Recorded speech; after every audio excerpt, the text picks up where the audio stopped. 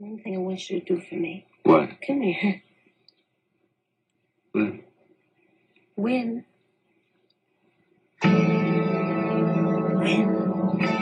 What are we waiting for? Take us!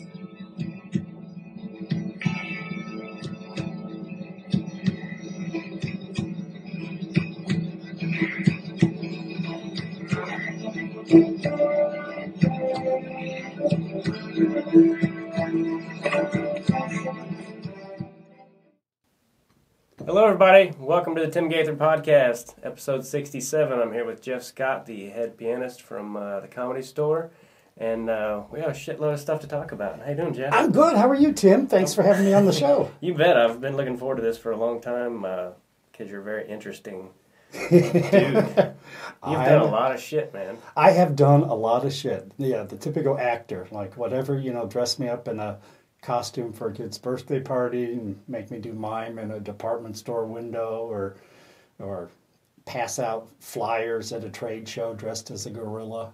Really? You've done everything. Well, that was all the early gigs. But Right. I'm alluding to singing telegrams. Oh, God, thank God those are our thing of the past. Really?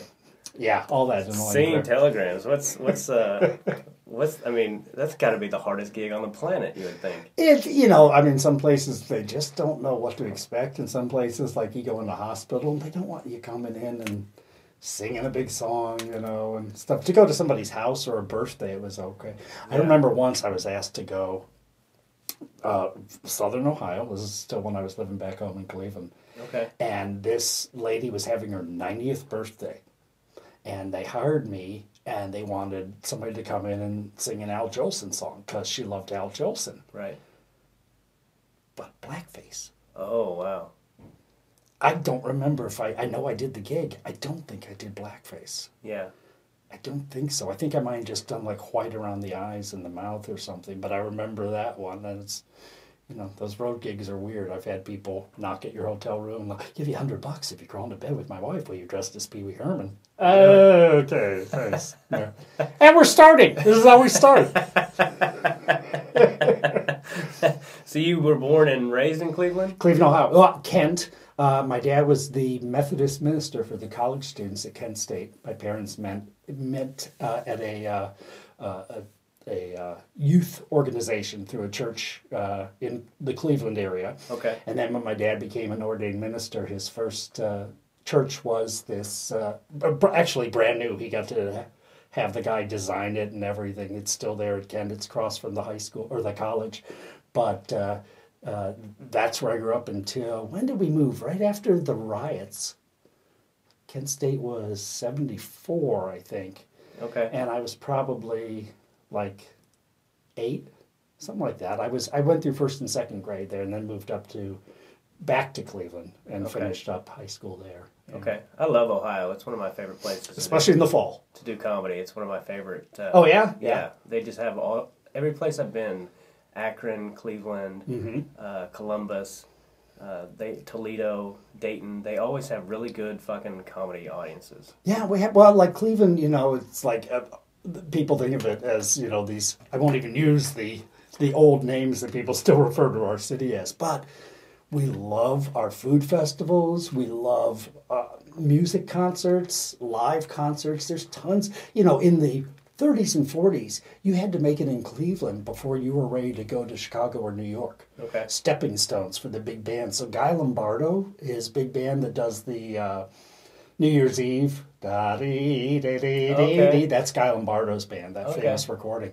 And when he came from Canada, he had to appear in Cleveland and played at our downtown, one of our big theaters for a couple months, and then was ready to graduate. So, yeah, it's a great city, great performing arts, and, it's just cold. Yeah, the fall is great. That's when my parents got married, because they both love the fall, too, but winter is just... brutal. It can be, yeah. Yeah. Winter in the Midwest and summer in the Midwest is pretty fucking brutal, but... the fall and spring is pretty nice everywhere. Yeah, it's fantastic. Were you always like musical growing up? And out in Kent, my sister took piano lessons. And when I was old enough, I started the piano lessons. And it was this lady, Mrs. Gleiser? I think Gleiser was her name. And she had a piano in the dining room area of her house, a baby grand. So my sister would take her lesson, and I'd sit out in the living room and play with my Hot Wheels, and then I'd go in and take my lesson. But one thing she did notice was that I had a good pitch, and she would test us, like put us in the kitchen where we couldn't see the piano and then play different notes. Okay. And I was able to do it about 90% of the time. My sister was about like 75 or so, but means like, I don't think I have perfect pitch, but I have near perfect pitch. So there was something there that, you know, she realized this kid, this kid has something musical. And then subsequently, I play by ear. Yeah. You know, once I started actually enjoying piano, then I realized I could just figure something out. In fact, I took some summer refresher classes after we moved back up to Cleveland. I think I was in junior high school. And the one teacher that I had knew that I liked ragtime. Okay. And the movie The Entertainer was very popular at that point, whatever year that was. So she gave me The Entertainer to learn. And I went home and, well, my parents had the album, the soundtrack to the movie The Entertainer, which featured The Entertainer by Scott Joplin. So I listened to that, plucked it out, had it in about like 7 minutes, and then practiced it. And went back to my class the next week and played it. And she's like, well, that was interesting. What'd you do? And I said, well, I just figured it out from a record. And that was the end of those classes. Because I think now they would work with somebody that had an ear for music. But back then, no. I took some...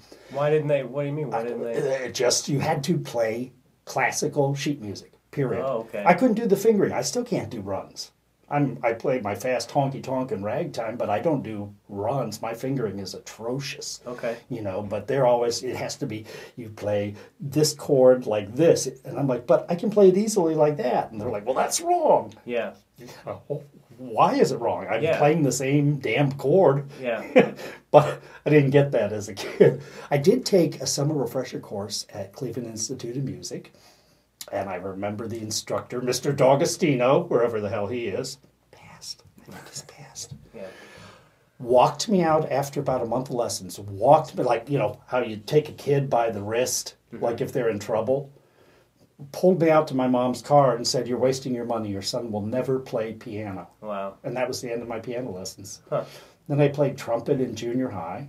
And I had the band teacher there. She encouraged me to, during study hall, come in and work on playing some of the, you know, we had rehearsal rooms, so during study hall I could go in there and play piano and work on actually reading the music that our after-school jazz band was performing, and we had a really good music program in Cleveland Heights. So I ended up playing trumpet still in the band, but I got those years to at least, you know, fiddle around and get out of study hall. What a cool thing to be able to play by ear and all that shit. My dad and my brother were that way, and they were both really good like artists, and I can't draw a straight line with a ruler beside me. And I couldn't play anything instrumental to save my life. Well, and my sister, if you put sheet music in front of me, she can play it like she wrote it. Me, I have to hear it. Yeah. But if I hear it, I can figure it out. And that's sometimes, I mean, out here in L.A. for a lot of years, I played piano for singers, the cabaret theater scene in LA, and most of the singers really liked that because one, I could give them their own arrangement of the song, and two, I was always following them. Yeah, I had to follow the singer, you know, and there's a lot of musicians that, you know, they set the lead, and some singers like that, but most singers I know like you follow them. So if they slow down at a part, you slow down at a part, even if it's not in the sheet music. Well, I don't have music, so when I rehearse with somebody, if they're going to slow there, I just make a note on that word in the lyric. That's what I usually worked with. I'd write out lyrics. Okay. And that was my sheet music. So just read the lyrics. When did you start doing? Did you move out to LA to become an actor, or to continue your music, or why did you initially move out here? None of the above. Okay. I got a job at SeaWorld in Ohio. In the summer of '87, I worked there for 2 years. Okay. The original SeaWorld was in Ohio. And for those of you listening wondering why the hell, it's because it's nowhere near the ocean. That's why the hell it was in Ohio. Because you couldn't get to an ocean. Right, yeah, good so point. it made sense. Yeah. And then as they built the other SeaWorlds, the Ohio park was the national headquarters. Okay. So I was hired in '87. I was doing mime at the Sea Lion and Otter show. You know, the guy that messes with you as you walk in, and then the sea lion pushes them in the tank, and you smell like raw fish all day. Lovely job. Actually, really, it's great job. Yeah, sounds fun. And then they had a brand new show in the middle of the summer that was going to be laser and fireworks outside, and they wanted a character, like a maestro, to conduct it. Just sort of a pantomime type thing, you know, and so I got that gig within the park, so now I had 2 gigs and I was rehearsing for that. In the meantime, I had already started impersonating Pee Wee Herman back in '95 when I lived in Provincetown. So I was doing Pee Wee gigs here and there, and a morning television show had been wanting to have me on as a guest, and they did their first summer show live from SeaWorld. And it was actually in the stadium where the laser and fireworks show was going to be that I was hosting. Okay. So I guess, I don't know if they got their signals crossed or didn't understand what I was doing, but they had me on as Pee Wee. Yeah. Which was, you know, just me as Pee Wee. And then they're talking about, you can see him all summer long here hosting the laser and fireworks show.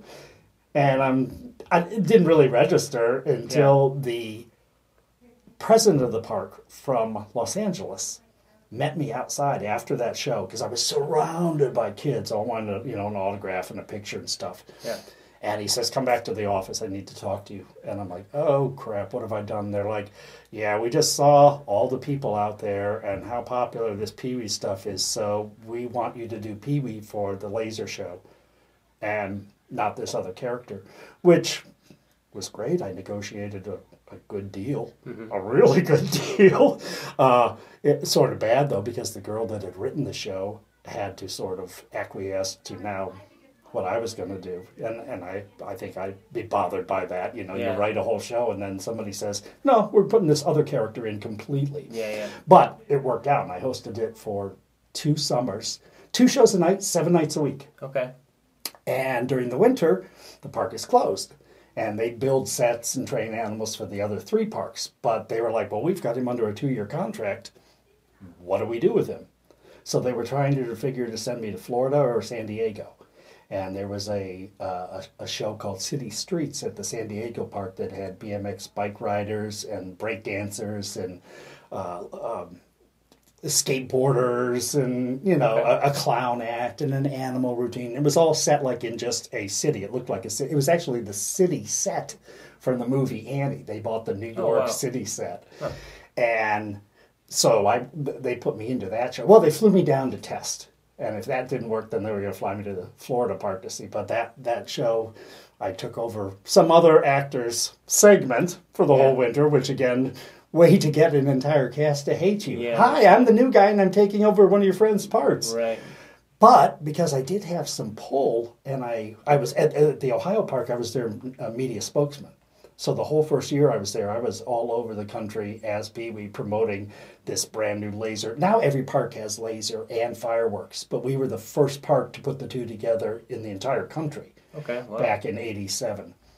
And so I, you know, had a little cachet. So things like, hey, these kids at City Streets don't have air conditioning in their dressing rooms, and I have a trailer with a dressing room. Can we get them some air conditioning? Yeah. Suddenly, sure. I mean, I went to the president and I just said, hey, these kids are working really hard. They don't have air conditioning. Oh, yeah, we'll get that. Yeah. So... Oh, good for you. Good job, man. I think the cast eventually came around, and some of those people are still my dearest friends that I talk to regularly today. All those years, those 2 years of that park were just amazing. But that's how I was in San Diego, living a block from the Comedy Store condo in Pacific Beach. And it was like 76 and sunny every day during the winter. And when I finished my second year at the Ohio park, they said, we'd like to hire you to be a show producer. And you can act in the shows too, so you can get paid twice. And I'm thinking, that's incredible. Yeah. I could probably buy a house. Right. Easy. But I've just been somewhere where it's 78 and sunny. Yeah. And my health clock is ticking. My parents didn't know about I have HIV, so at that point nobody knew about it. I'd already lived longer than the 2 years they said I would. And how old were you when you found out? I was 23. Okay. Yeah. So what year would have that been? 85. 85. Yeah, I always wanted to make a T-shirt that said, I went to Provincetown and all I got was this lousy virus. But if I hadn't gone to Provincetown like my mentor suggested, I wouldn't have started playing piano in cabarets. I wouldn't have started impersonating Pee-wee. Mm-hmm. That's where that started. This Liza Minnelli impersonator that I played for, his friends were like, your piano player looks like Pee-wee Herman. He's like, let's put that in the act.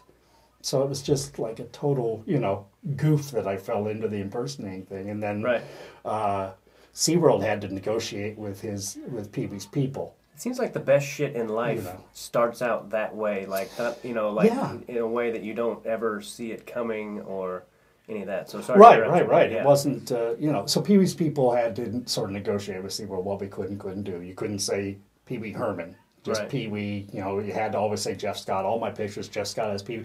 And that, I got in with a lookalike agency, and I had, there's legal things about that you can't just pass yourself off as the person. Right. But I was doing my own material, but it was also easy because I knew what the material was. It was just like me when I was a little kid. Right. Silly stuff, And I worked at Hilarities in Akron. Okay. Nick's Club, and then also in the club in Cleveland.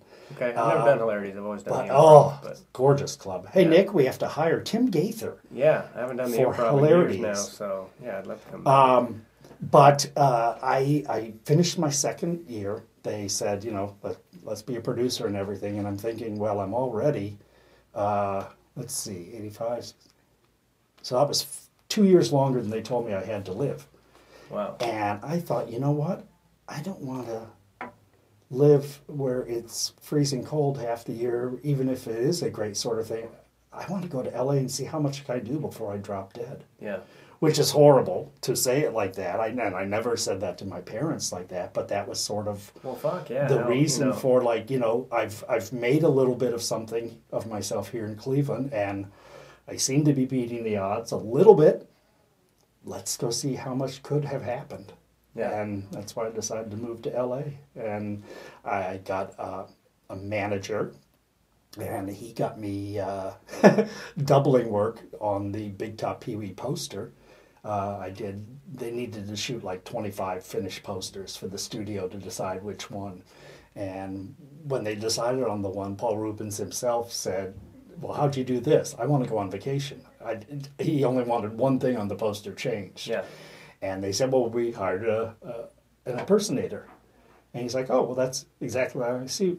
It's the right suit, the right shoes, use him. So if you look at the poster, they put his head on it's my whole body flying off of the trapeze, and this scar here on my left hand, where I'm flying off the trapeze, you can see that. They didn't Photoshop the scar, everybody. It's my one proof. So the Big Top Pee-wee poster, that's you? Yeah. With Paul's face on. Awesome. Which is how they do that stuff all the time. But normally they would bring in the artist to do the final one. In fact, when I shot the first, couple dozen posters, they said the photographer's like, no, you're not going to be on the finished one. They always bring the real celebrity in. Yeah. But I guess I'd done enough homework on having the right type of. Did you have much relationship with Paul Rubens? Never met him. Never met him. I have never met him. I've gotten to be friends with Lynn Stewart, Miss Yvonne, and George McGrath through friends that I was in a sketch group with that knew those kids. And but I've never met Paul. And you know what? I figure if it'll happen, it'll happen. I'm not like going to try to send him letters and go to his house and stuff. Over the years that I worked doing lookalike stuff, some of those people are absolutely crazy. Or they really look like somebody, but they don't have any talent at all, other than just a physical look. They can't sound like them or whatever. And some of those people I worked with are so convinced that they're like in the family, like that they're real friends with these famous people and stuff. So, I wouldn't be surprised if he... thought, lookalikes, they're crazy. Yeah. But I've never never run in the same circles or anything. Before I started the Comedy Store, I auditioned to be a pianist at the Groundlings, and the Comedy Store hired me first. So otherwise, I might have gotten to work with him on some of the old shows Yeah. down there. But I thought when that whole thing happened with him in the theater and all that, and then he didn't see him for like, I don't know how long it was before he made a public appearance again, but he did like an award show or something, and he came out and he goes, "So, heard any good jokes lately?" yeah, right. I think that might have been the MTV Awards. That was the funniest. That was like that could not have been handled a better way than for him to come out and make a joke like that. And that was such a ridiculous. I had several calls of like, I can't even think of what those old TV shows are, where they would sort of hype a news story and present it like it was entertainment magazine, Right. but like it's, Hollywood Undiscovered, Yeah, usually on the UHF channel or so. Oh, I'm so old, UHF, on a high-end cable channel.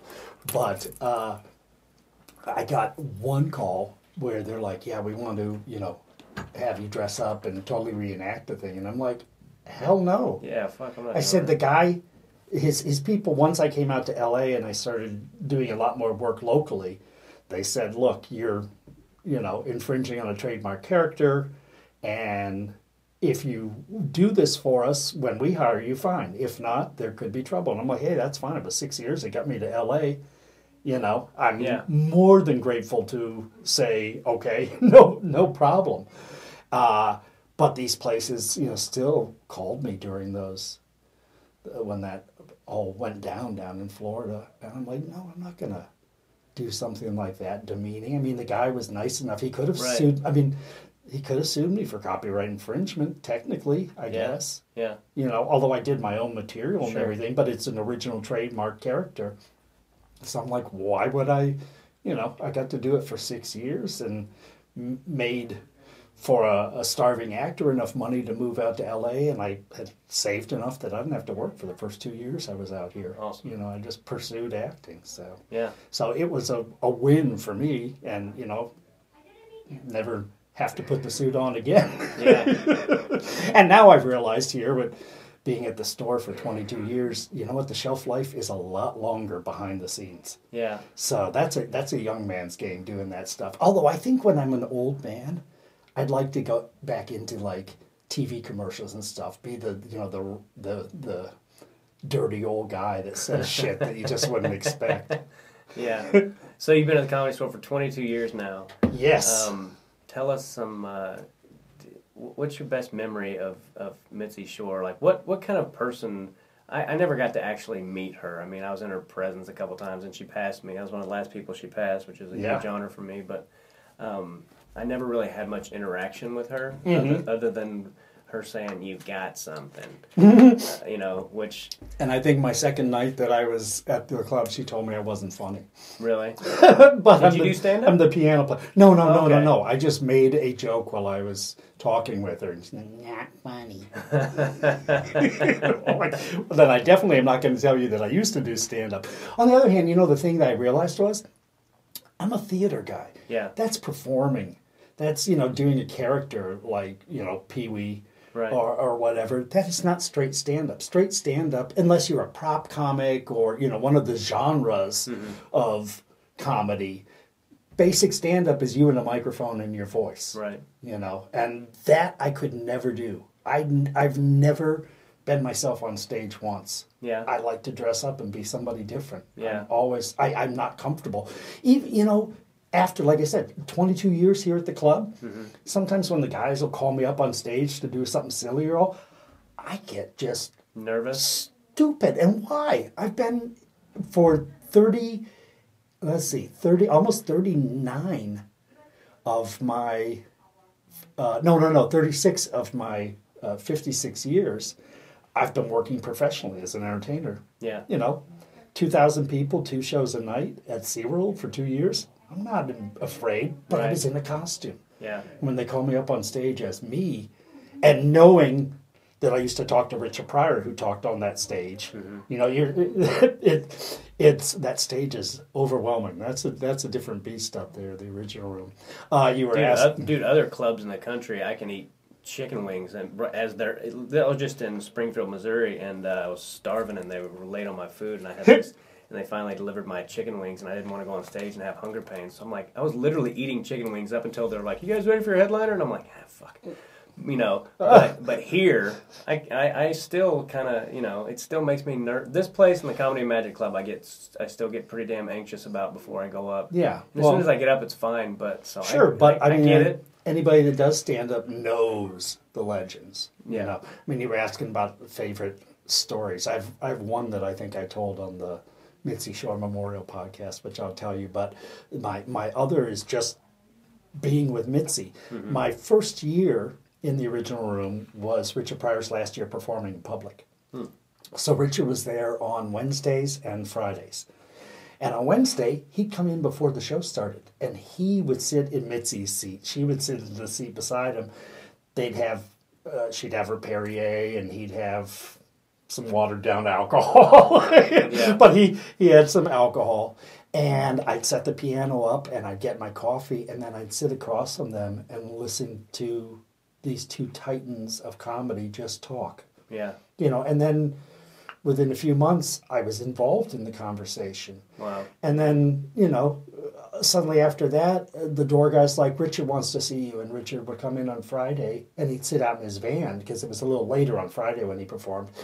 And so he liked me to come out and tell him, "Who's here to see me tonight?" I'm like, "Oh, Tony Curtis is here tonight to see you." And he liked that kind of stuff. Oh, yeah. See, I hate when people tell me who's in the audience. I'm like, just but I mean, you're Richard Pryor doing doing your last year, you know. Yeah. Connie Stevens was there one night. I got giddy walking her to her car. Yeah. And gosh, I wish I had audio tape of some of that. But I did ask a waitress one night, could I take a picture? And I have a picture of me and Richard and Mitzi sitting in the back. And that was the first picture and only picture I took for my first 10 years here. Wow. Because I'm like, I can't do any better. Yeah. I've done pretty damn well, you know. Got some pictures with some Chappelle guy and some Rogan guy and some Bill Burr and, you know, some other comics, some Dice, Andrew, somebody or other. Right. But that photo still, that's on my phone. That's when I'm like, oh, that was just, you know, who got that? I mean, to sit there with the two of them for 30, 40 minutes and just listen to them. Yeah. My favorite story about Mitzi. Paulie called me when Mitzi was starting to get a little more ill and needed somebody to stay with her. She told Paulie, "Get Scott." She always called me Scott, Jeff Scott. Yeah. And her son's name is Scott, so it's easy to remember. Yeah. You know? And Paulie called me. He's like, "Bro, Mom's not doing well. She wants you to stay over tonight." I'm like, okay. Well, I'll have to get my medications also. You know, two sick people sitting together. And we sat up, I sat beside her in her bed most of that night, watching old videotapes of Yakov and other people, and she just, like, you know, was cracking and telling me stories and stuff like that. And then, I don't know, 10:30 or 11, she went to bed, and I stayed downstairs. There was a guest room off of the kitchen, but they had an intercom in case she needed assistance to get up to the bathroom. It was like 3:30 in the morning. She's like, "Scott, I need to go." I get up there, and at that point, Mitzi could still walk, but she needed somebody to hold her hands in front of her, you know. Okay. And got her into the restroom. She's like, "Okay, close the door," you know. And then when she's done, I walk her back to her bed. Well, she's got one of those California queens or kings. It's like, you know, 5 feet off the ground, just a giant bed. And she couldn't get into it. And I said, "Mitzi, let me just pick you up." She's a little bit of a thing, you know. So I picked her up in my arms, and I didn't want to lay her right at the edge of the bed because I didn't want to, when I pulled off her, to roll over out of the bed. Yeah. So I laid her over into the middle, and I lost my balance, and I was going to fall over on top of her. So I literally put my right hand and right knee on the other side of her, so I ended up straddling her, like on all fours, right over her, face to face. Yeah. And she looks at me, and this is like, you know, 3:30 in the morning. Yeah. She looks at me, she goes, "Oh, Scott, are you coming on to me? I thought you were gay." And I fell down beside her, and the two of us laughed like little school kids. It was just once in a while, Mitzi had a certain laugh when she liked you. Yeah. There was a bit of a different laugh that it was like you really knew that you were having a moment with her, you know. That gets me all verklempt. Yeah. Yeah. Yeah, but what a story. Yeah. No kidding. Yeah. What kind of person? What kind of person was she, like in a nutshell? Very strong, very demanding, very loving to her comics. Mm-hmm. You know, I mean, she was a divorced woman at 44 when she took over the club with 4 children. Which is just awesome to me. I mean, nowadays people would be like, yeah, that's what women do. But, you know, in Sure. 1972 or 73, I guess it was, when she officially... And she won the rights to the business along with the house in the divorce. Yeah. Nobody had that back in the day. She had Marvin Mitchelson, a famous divorce attorney, Hollywood divorce attorney. So, you know, that was a strong woman right there. Yeah. And hell, when she met Sammy out on the road and started dating him, I doubt she thought, I could manage comics. I know exactly what's funny and what isn't. Yeah.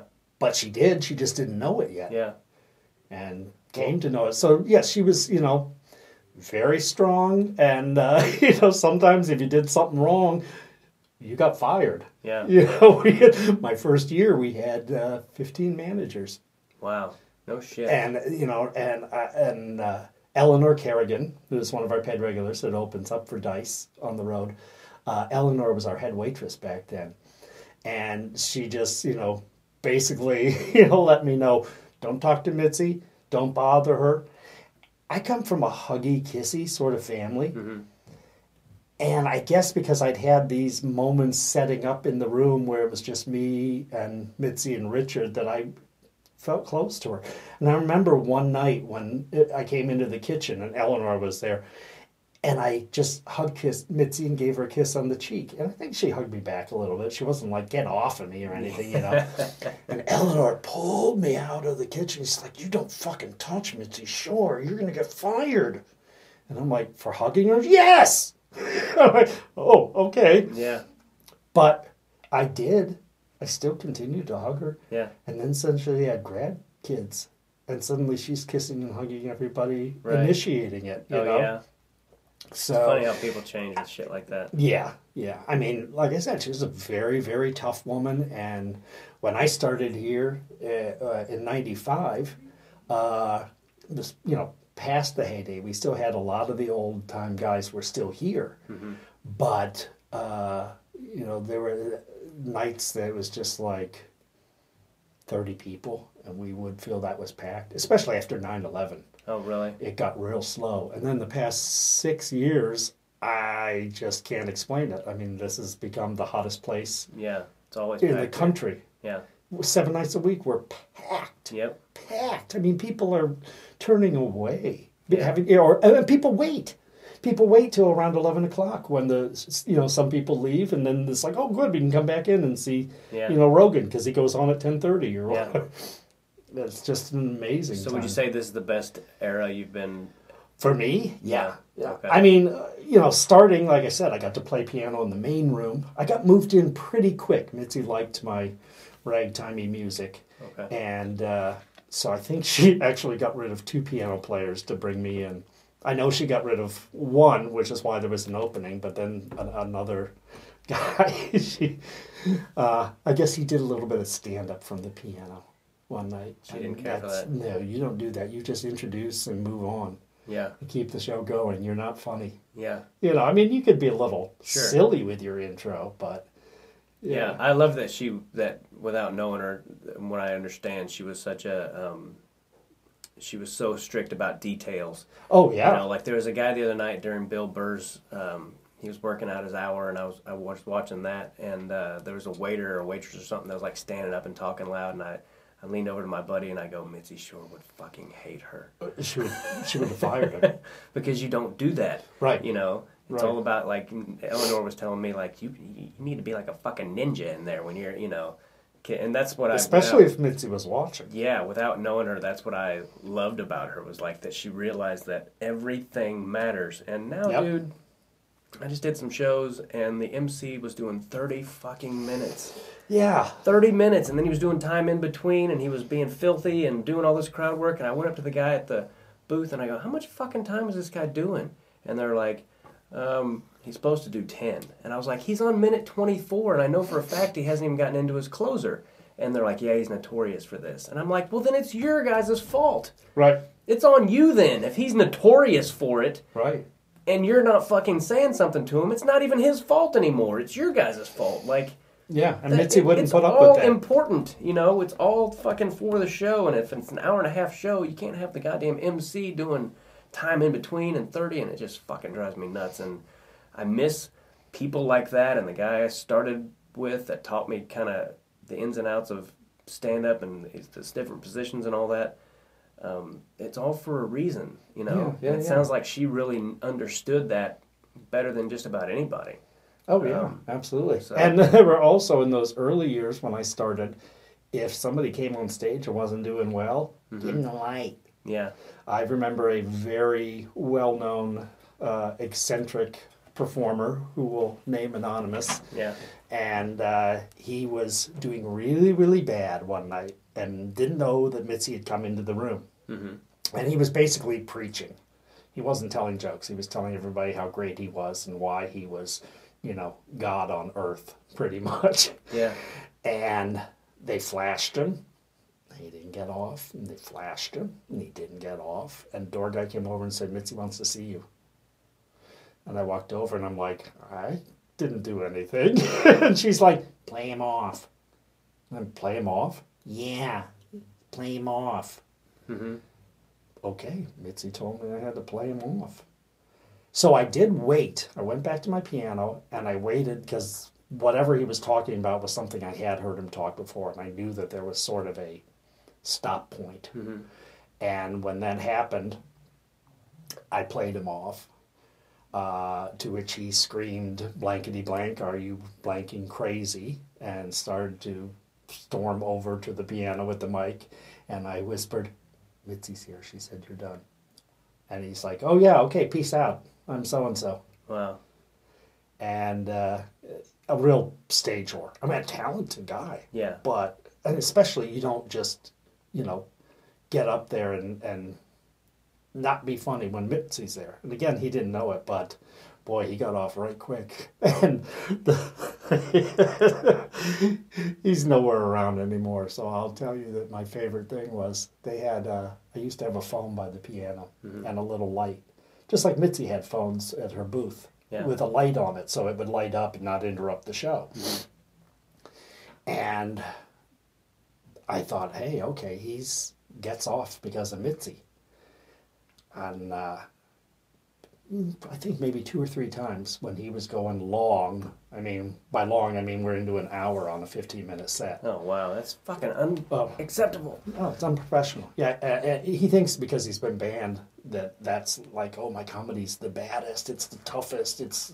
Right. No, you're the most unprofessional. That's all that means. Anyway, so what I started doing on those nights when he'd be running long is I'd turn the ringer up on my telephone, and I'd go over to the cover booth and I'd say, call my phone in a minute. And I'd put the volume mic up on my piano. Yeah. The phone would ring. Are you crazy? Yeah. Hi? Yes, he said. I'll tell him. That's Mitzi. She said, you need to get off. Oh, okay, I'm out of here. Nice. So the power she had. I controlled him undeniable. with Mitzi's power when she wasn't there. Yeah, that's awesome. Because, come on, an hour? Yeah, dude, I don't care who the hell you are. Yeah, that's unacceptable. Unless you're scheduled for an hour. Right. I see people all the time that, you know, like on Monday especially, they'll see the light and then they'll break out their little notebook or their phone, and I'm like, no, motherfucker, Yeah, what do I want to end on? Yeah, I'm like... Or don't you love this when they're like, oh, that wasn't good, I can't end on that. Yeah. Sure you can, you're at 18. Yeah. You could have ended at 15 when you're supposed to. Yeah. Yeah, it drives me crazy. I'm in the back, and I'm like, there's one night I said something from the back. It was like, you know, not packed or anything, and I was just like, there's other comics here. And he looked around, and I'm like, yeah, motherfucker, beat it. You know, like, Yeah. it's pissing me off. Like, that's just not what you do. You don't break out your notebook and start trying new shit when you see the light. That's not a that's not a suggestion. That means you've got 3 fucking minutes and wrap it up. And the handful of years that I did work at, like, Polarities, I hosted their open mic after going to perform at it once. And their open mic was like, I think they had a $75 cash prize. Yeah. Or something. So the second week I went, like, all these acts were like, this isn't fair. He's getting all this time. I'm like, I'm the MC. Oh, okay. But as the MC, I learned that you do your short set, and then in between you keep the energy. How'd you like that? That was great. Pretty funny with the thing, huh? Well, wait till you see this next one. Boom. And you're right on to the next person. It's not about you. It's about keeping the show moving. Right. Yeah. That's what a good MC should do. Did you know Sam Kinison? I did not. He had already passed before. Okay. What about Robin Williams? Robin I met a few times. Okay. Yeah. Any stories about Robin? Very quiet. Yeah. Very nice. I saw his biopic last night. Very quiet. Did you? I haven't seen it. It just aired last night, didn't it? Last night, yeah. Yeah, because I think Elaine Boosler's on there talking about some stuff. There was a night when one of our comics, Rick Ingram, who you know... Yeah, he's from KC. Rick had his 21st birthday. And on that night, Robin happened to pop in. And he watched Rick and was amazed. Really? Just blown away by this kid who, you know, just didn't give 2 craps and is just flinging, you know, winging it by the seat of his pants, really. Yeah. Although when Rick started, he had material, but then, you know, quickly realized that all he had to do was just talk and people laughed. Yeah. And Robin stayed and watched him, and then Robin did a set. And after Robin's set, we were all in the kitchen having shots for Rick's birthday. And Robin came back and, oh, come on, have a shot. So he had 1 shot with us. And then we went back to Sacred Ground and did not smoke marijuana. Yeah. That's how I like to say that. And he joined us, and he didn't perform. 15 or 20 minutes we were out back smoking. He watched Rick and laughed. And I was just like, I just assumed that he would be the type of guy that had to be the funniest person in the room and always on. He wasn't that at all. Yeah. And to hear that crazy laughter coming out of him when I'm standing right beside him, and there were 4 of us back there with Robin, you know. Unfortunately, then 3 days later, it's like Entertainment Tonight, Robin Williams checked back into rehab. So we all feel like, whoops. Because of that night? I mean, he started We feel that like night? it. We feel, he did a shot and he smoked some with us, and that might have been enough to, you know, who knows happened after that. But it was only like 2 days after that he went back into rehab. So as much as I love that memory, I also feel a little guilt with it. Well, I don't know enough to know exactly when it started, but I know that he had been sober for quite a few years, and then he did that movie in Alaska, and he started drinking there because he was just basically out of boredom. Right. So that may have been the straw that broke it, or could have been, or maybe he relapsed again. I don't know the chronology of it, but so very nice, quiet person. Yeah, the first night he came in, Byron Allen had a. Is that right? Byron Allen. Yeah, Byron Allen had a spot, and before he went up, I said, "Hey, Robin just came in. He was asking if you were here," and he's like, "Oh, is he going to go up?" And he said, "No, he won't. He didn't want to go up." He's like, "I'll get him to go up," and he did. He went over and talked to him before he went on, and he brought him up right afterwards. And that was the first time I saw Robin, because he just approached me as an employee and was like, "Is Byron here?" Yeah, because I had a T-shirt on. So that's sort of how I met him. Like, yes, Mr. Williams. Yeah, it always bummed me out that I never got to meet Robin Williams, but anyway, that's how it is, I guess. I never got to meet Vincent Price. That's my favorite. Oh, really? I was going to ask who your favorite comedian is of all time. Well, okay, a comedian, that would be different. I'm going back to what I liked the most when I was a kid. It would be, this is so silly, but with my mime background and sort of clean comedy that I did as Pee-wee and everything, Red Skelton. Really? Really? That's fucking great. That's funny that you say that. I loved Red Skelton. I loved him when I was a kid, too, and I haven't thought of him in... Good night and God bless. Yeah. Yeah, because he did crazy, outlandish characters with his hair all fakakted and stuff and all. But it was, and you know, it was clowning sort of. He would do that hobo pantomime character and Right. stuff. And I think that had a big influence on me. And my parents then, you know, as I was into junior high or so, we got to watch Laugh-In with my parents, which was super edgy. Yeah. You know, now it's on in reruns and I watch it and I'm like, holy crap, that show was not for children. Yeah. But I was so naive, I didn't know what, it all right over my head. Yeah. Who from all the greats you've seen at the Comedy Store, is there one that stands out as being your favorite, or I always say, because it's as just a person or as a comedian? It's easy. I have three that I always say because they're totally different, and it involves three generations of all my years here. Rick Ingram, who we already talked about, Yeah. and then going back years before Rick was around, a gentleman that is still here, a true comics comic, Brian Holtzman. Oh yeah, Brian, he's great. Who is, you just can't quite describe Brian. He's an insane, broken down, stuttering fool, and he's the sweetest man. You know, he's the one person that if I take a day off, he calls me, and he's like, where the hell are you? I got a spot tonight. And, you know, goofing around, but it's like, nobody ever calls to check in. I mean, Brian does. Yeah. And then going back to even before Brian, one of my all-time favorites would be Carl LeBeau. Okay. I never got to meet him. Carl was Kinnison's opening act. Mm-hmm. Held him in his arms. He was in the car right behind Sam when that accident happened. Carl's got his own room up in Vegas now. He's been up there Oh, for. great. Good for So him. next time you hit Vegas, I've heard he's just fucking great. he is a genius. The man just he improvs. He's got material. I remember a night when he decided. In the main room, he said, hey, Danny, the sound guy, Danny Lucas. Danny and I used to run the show super tight in the main room. He'd be at the booth, and we had our little hand signals, so, you know, we didn't have to leave our work areas. And, man, that show, 15 minutes, nobody ever went over. Yeah.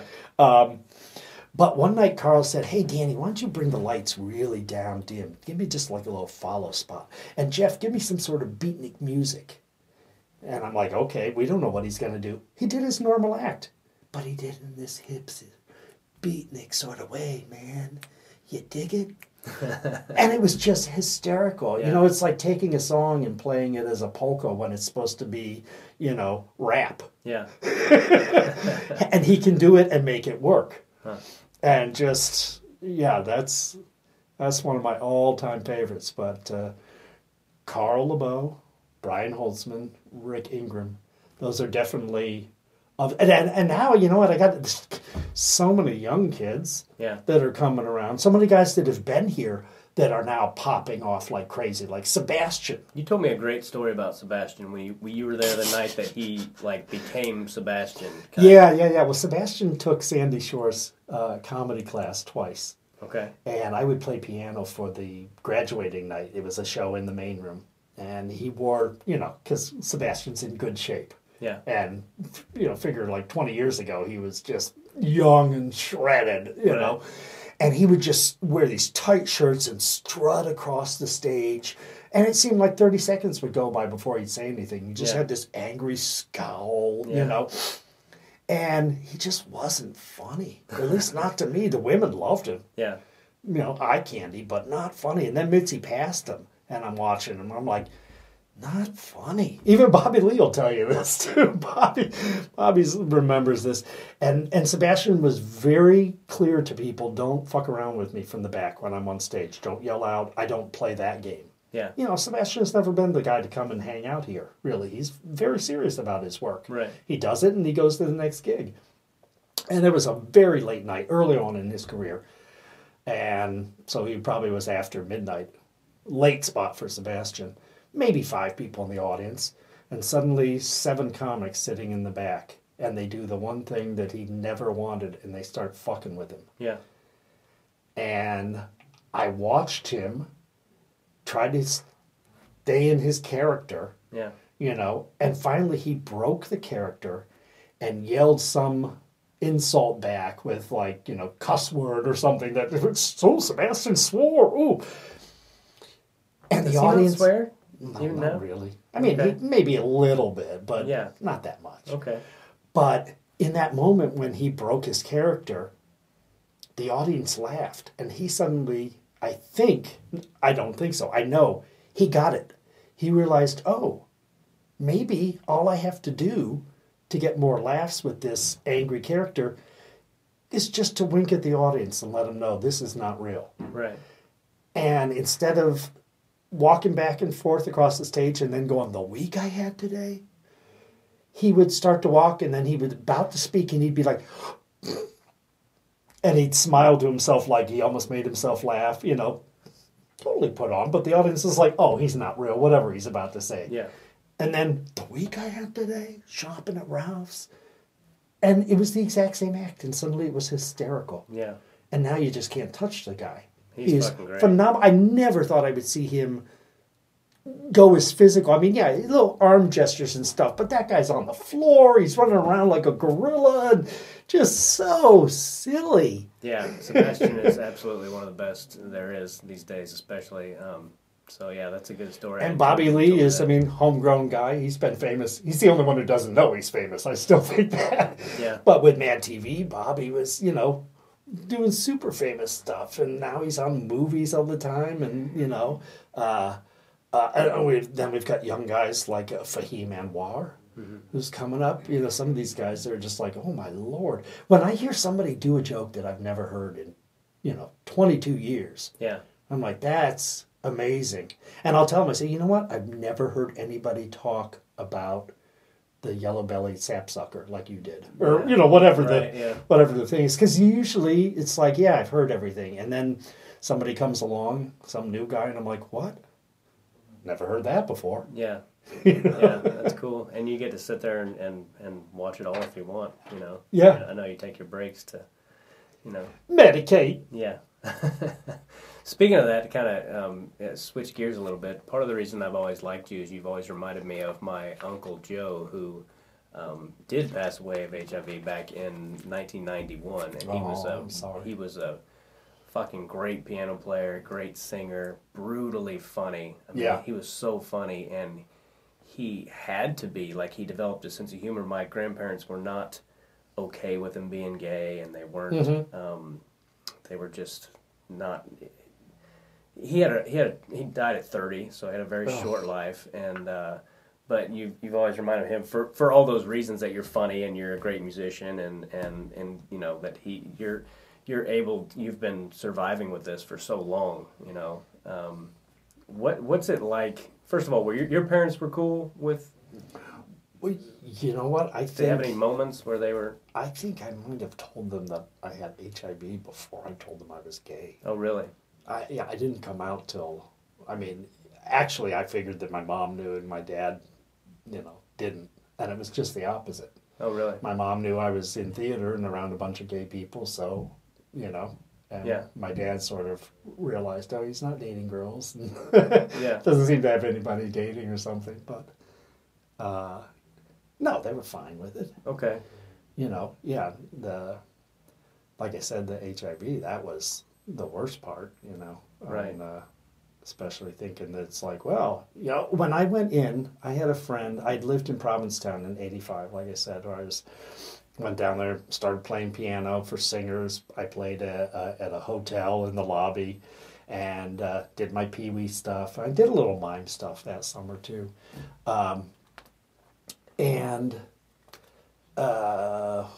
well, I'm just having a senior moment. I have no idea what the hell I was just about to say. It's okay. It happens all the time. It happens to me. So crazy. Something about I was living in Cape Cod. And you were living in Provincetown. And oh, yeah. I dated this one guy. Mm-hmm. And when I was first there, and he was what they call a townie, somebody that lives there. And I have a feeling he just, dated people just to have a place to sleep or food or whatever, Yeah.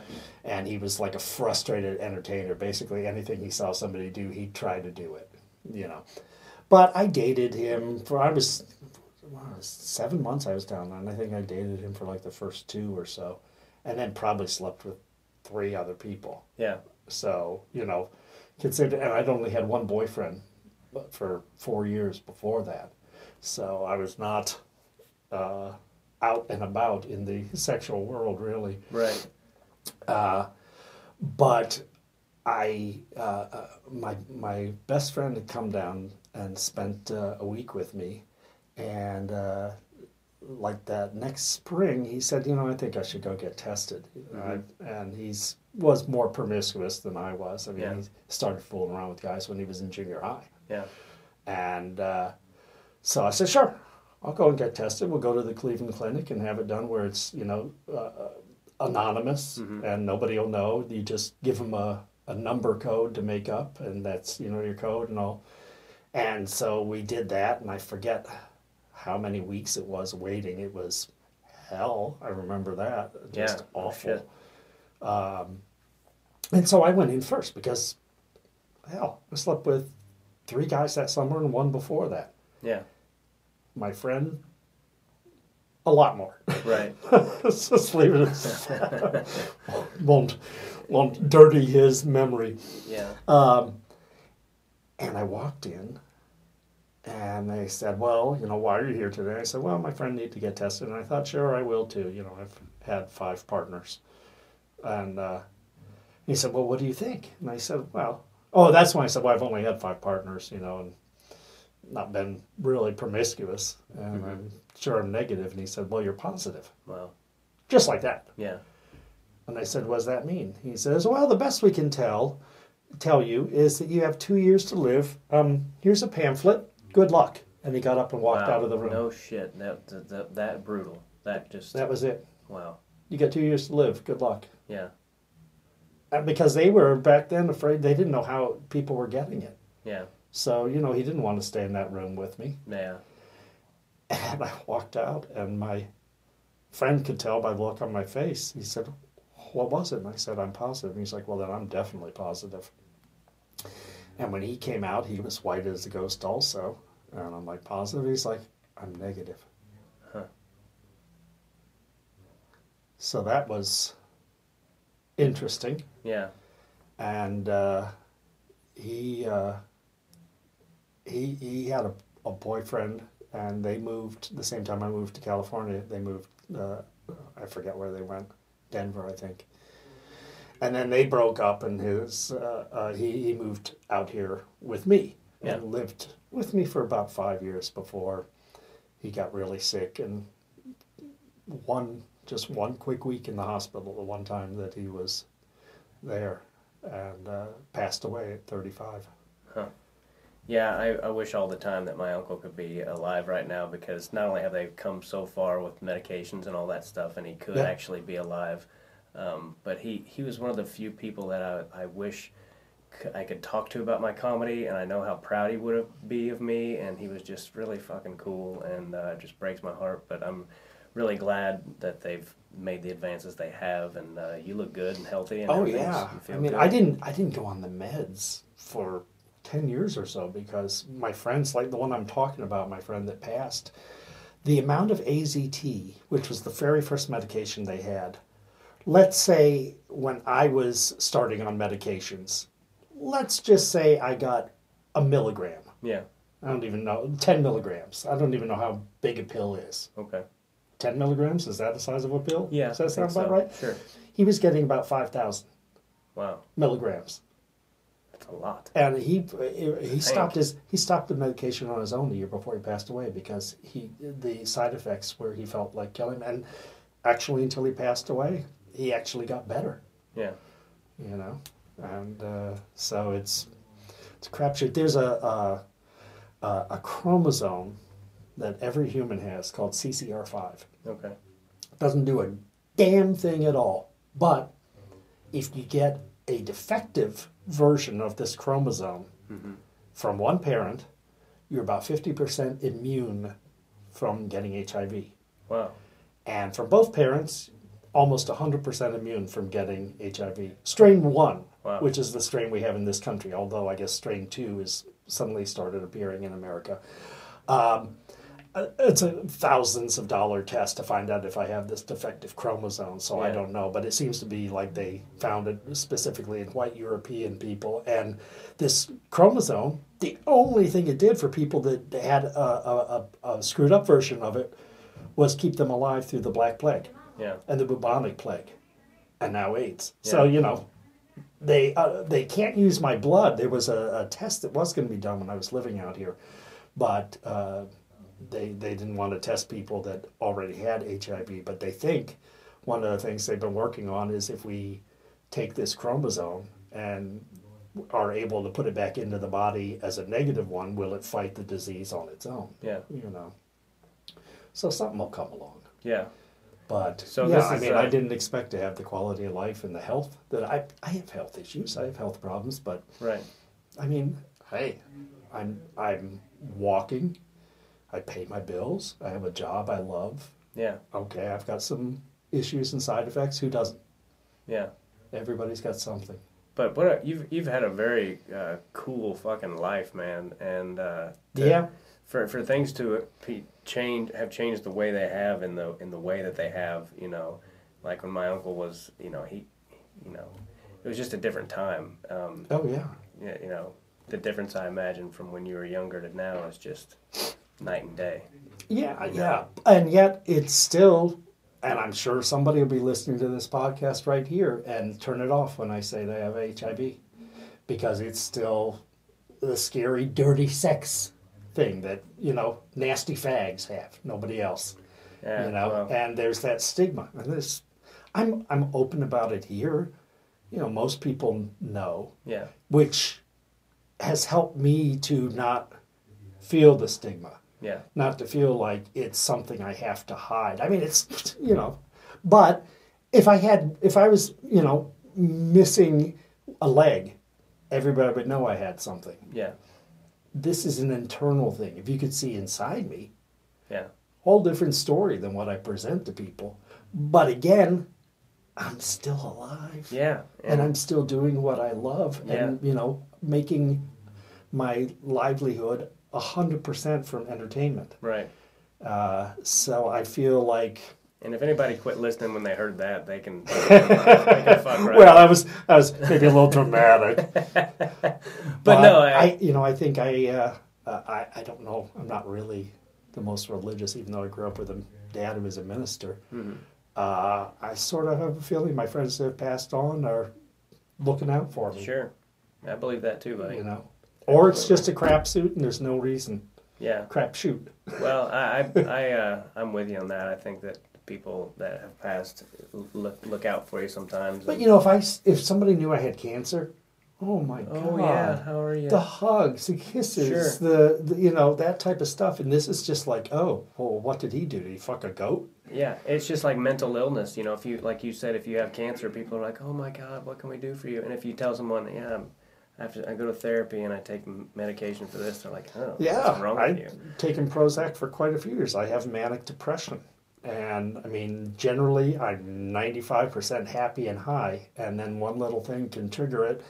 And I just go down to where I want to curl up and stay in my bed and not have any interaction with people and, don't even eat for a few days or something. And people are way less cool about, if you have something like that than they are about a certain other, like a physical thing, cancer or something. And it's just a shame. We've all got our fucking thing and our issues. And the older I get, the more I realize, kind of to your point a few minutes ago, was that the older I get, the less I give a shit about what other people think. Yeah. And it's one thing to say that, and it's another thing to genuinely feel it. And I'm finally starting to feel it. Like, I'm starting to do stuff on stage that matters to me. Like, I've been able to kill for a long time, but now I'm trying to finally, like, say things that matter and kill at the same time, or get them back whenever I want, and and my relationship has gotten so much better with my mom, and just all this shit, and I'm going to have a baby in 4 months. Yeah. And you just start to, it just starts to get narrow and narrow about the people that you actually give a shit what they think. For me, being open to, and not everybody here, probably this is the first time some new door guys are hearing about my illness, but there were so many people here at work that I could talk to, and they were just like, so? It was like, and you're still Jeff. It's like my mom said to me today on the phone, she doesn't think of me as a gay man. Sometimes if I get angry, I feel like people are like, oh, it's a gay guy having a hissy fit, as opposed to I'm a person who is actually angry about an issue. Yeah. Don't marginalize it. Right. But my mom said, I've never thought of you as a gay man. And I'm like, when people say, well, tell me about yourself. It's not like, I'm gay. I have HIV. Woo, sister. I'm not a 20-year-old moving from some city where you couldn't speak the word to now I'm in West Hollywood and I'm going to wear disco shoes all day long. Yeah. But it has helped me, even though I still know there's the stigma, I don't feel it is as stigmatized here at work now. Yeah. Because I can be out about it. And the fact that people still hug and kiss me. Straight guys. Give me a kiss on the cheek. Or even on the lips sometimes, just being silly. But that says to me, they know they're not going to be able to catch it. Sure. That's, it has to be blood to blood. Yeah. The guy that I dated in Provincetown, those first couple months I was there in 85, about 10 years ago, I was at Ralph's down the street from where I live, 3 blocks away. And he was in line behind me. And I tried to ignore him, like, I don't know who you are. I knew exactly who it was. Yeah. And now I know I'm positive, and I'm like, well, it was either you or one of those the other 3 people and them I just had a one-night stand with, and I also know it wasn't anything unsafe with those other guys. Right. And finally he just started up. He's like, hey, didn't you live in Provincetown? Blah, blah, blah. Oh, hi. Yeah, hi. What are you doing here? Oh, I just moved here. Oh, where do you live? He's like, I'm just down the street on Norton, blah, blah, blah, blah. And I'm like, he's like, where are you? And I told him where I lived when I moved here. Because I live on Norton. Yeah. He's 2 blocks away from me. Wow. On the other side of the country. Wow, that's crazy. And he says, you got to watch the news tonight. I'm on the news for an art program I'm in. And I'm like, okay, same guy, still trying to hustle this stuff and all. And I don't know why, but I watched the news that night. And it was a story on artists with AIDS. And they interviewed him, and he showed his work, and they said, well, when did you know you had AIDS? And he said, in 1984. Wow. Oh. Yeah. I met him in 1985. Yeah. So I know who the person is, which is, I didn't ever have to know that. It's right. It's not worth knowing, but that was just to find out that now he's here, and now he's down the street from me, and that he ultimately, knew what he was doing. Yeah. Or potentially, and didn't give a shit. Yeah. Yeah. Yeah, I wonder how many other people. Yeah. Without mentioning names, I know a couple people that have told me about, there's this comic I know that's like, he's like, I've got 3 STDs, and I was like, how does that conversation go when you hook up with a girl on the road or something? He's like, I don't tell them. And I was like, what do you mean you don't tell them? Like, he's like, I figured that's on them if they didn't. And I'm like, well, no, it's on them if they're promiscuous and you don't know. But if you know when you're doing it, then you're a fucking asshole. Yeah. Like, that's all there's to it. Although something I can say that has been good, being open about my status here at work. Again, not naming names, but over the years I can think of 3 different people come to me and ask, is there a place where they could discreetly go and be tested? Yeah. One guy was cheating on his wife, and the other 2 were, I can't think what it's called, needle users. Mm-hmm. Whatever their drug was, they were sharing needles with people. Yeah. And so I was able to, they confided in me because I'd been open. Yeah.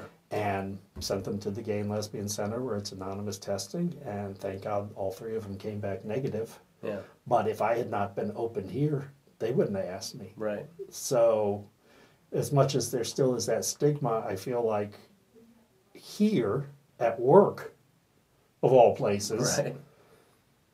I can do some good. Yeah. Well, isn't this a funny podcast today, folks? Don't you just... No, it's been a great podcast, and we're going to have to wrap it up, but I could talk to you forever about lots of stuff. There's lots of stuff I didn't even get to that I want to talk to you about, but I love you, and I'm glad that I finally got you on here. Well, And thank you, buddy. I always enjoy seeing you. And, There you go. Well, you can visit Jeff Scott Entertainer, my website. And you Okay. can look at everything I used to do. But, I said this to somebody the other night, too. There's a longer shelf life working behind the scenes. Yeah. I mean, I physically don't have the energy to work on a movie or something like that, Yeah. But I've got the energy to do this. Yeah. And to be able to be friends with Joe Rogan and Dave Chappelle and Mark Maron and, Tim Gaither. Tim Gaither. It's a big deal. Absolutely. I should have put that one in first, shouldn't I? This is No, going I'm to air. just kidding. That'll get it. Well, Jeff Scott, JeffScottEntertainer.com. Yeah. I'm And also then- Jeff Scott on Entertainer on Facebook. Okay, cool. So And I have, they can find the link on Facebook. I have a Facebook page called the Comedy Store Archives. Okay. All the basement where we are now used to be just filled with old photos and stuff. And I would take boxes home and scan them and then bring them back. Nice. Because I thought if, God forbid, anything ever happened to the building, all those archives would be lost. So Okay. close to 5,000 photos up on there. No shit. And then I have another one that's called Ciro's, which is about this club back in the 40s when the mob owned it. Wow. So you can check me all out online. Yeah, I'm going to check that out. And I'm here Tuesday through Saturday nights playing piano in the original room at the Yeah. world famous Comedy Store. Yeah, he's fucking great. And as always, go to timgaithercomedy.com and check out all my social media links and my YouTube and this podcast and anything you want to find Tim Gaither related is on there. And as always, go to makingithappen.com, MACANithappen.com, and help out Little Bow Making and donate money to his family and all that stuff. And I believe that's it. So God bless all of you. Thanks for listening. Bye.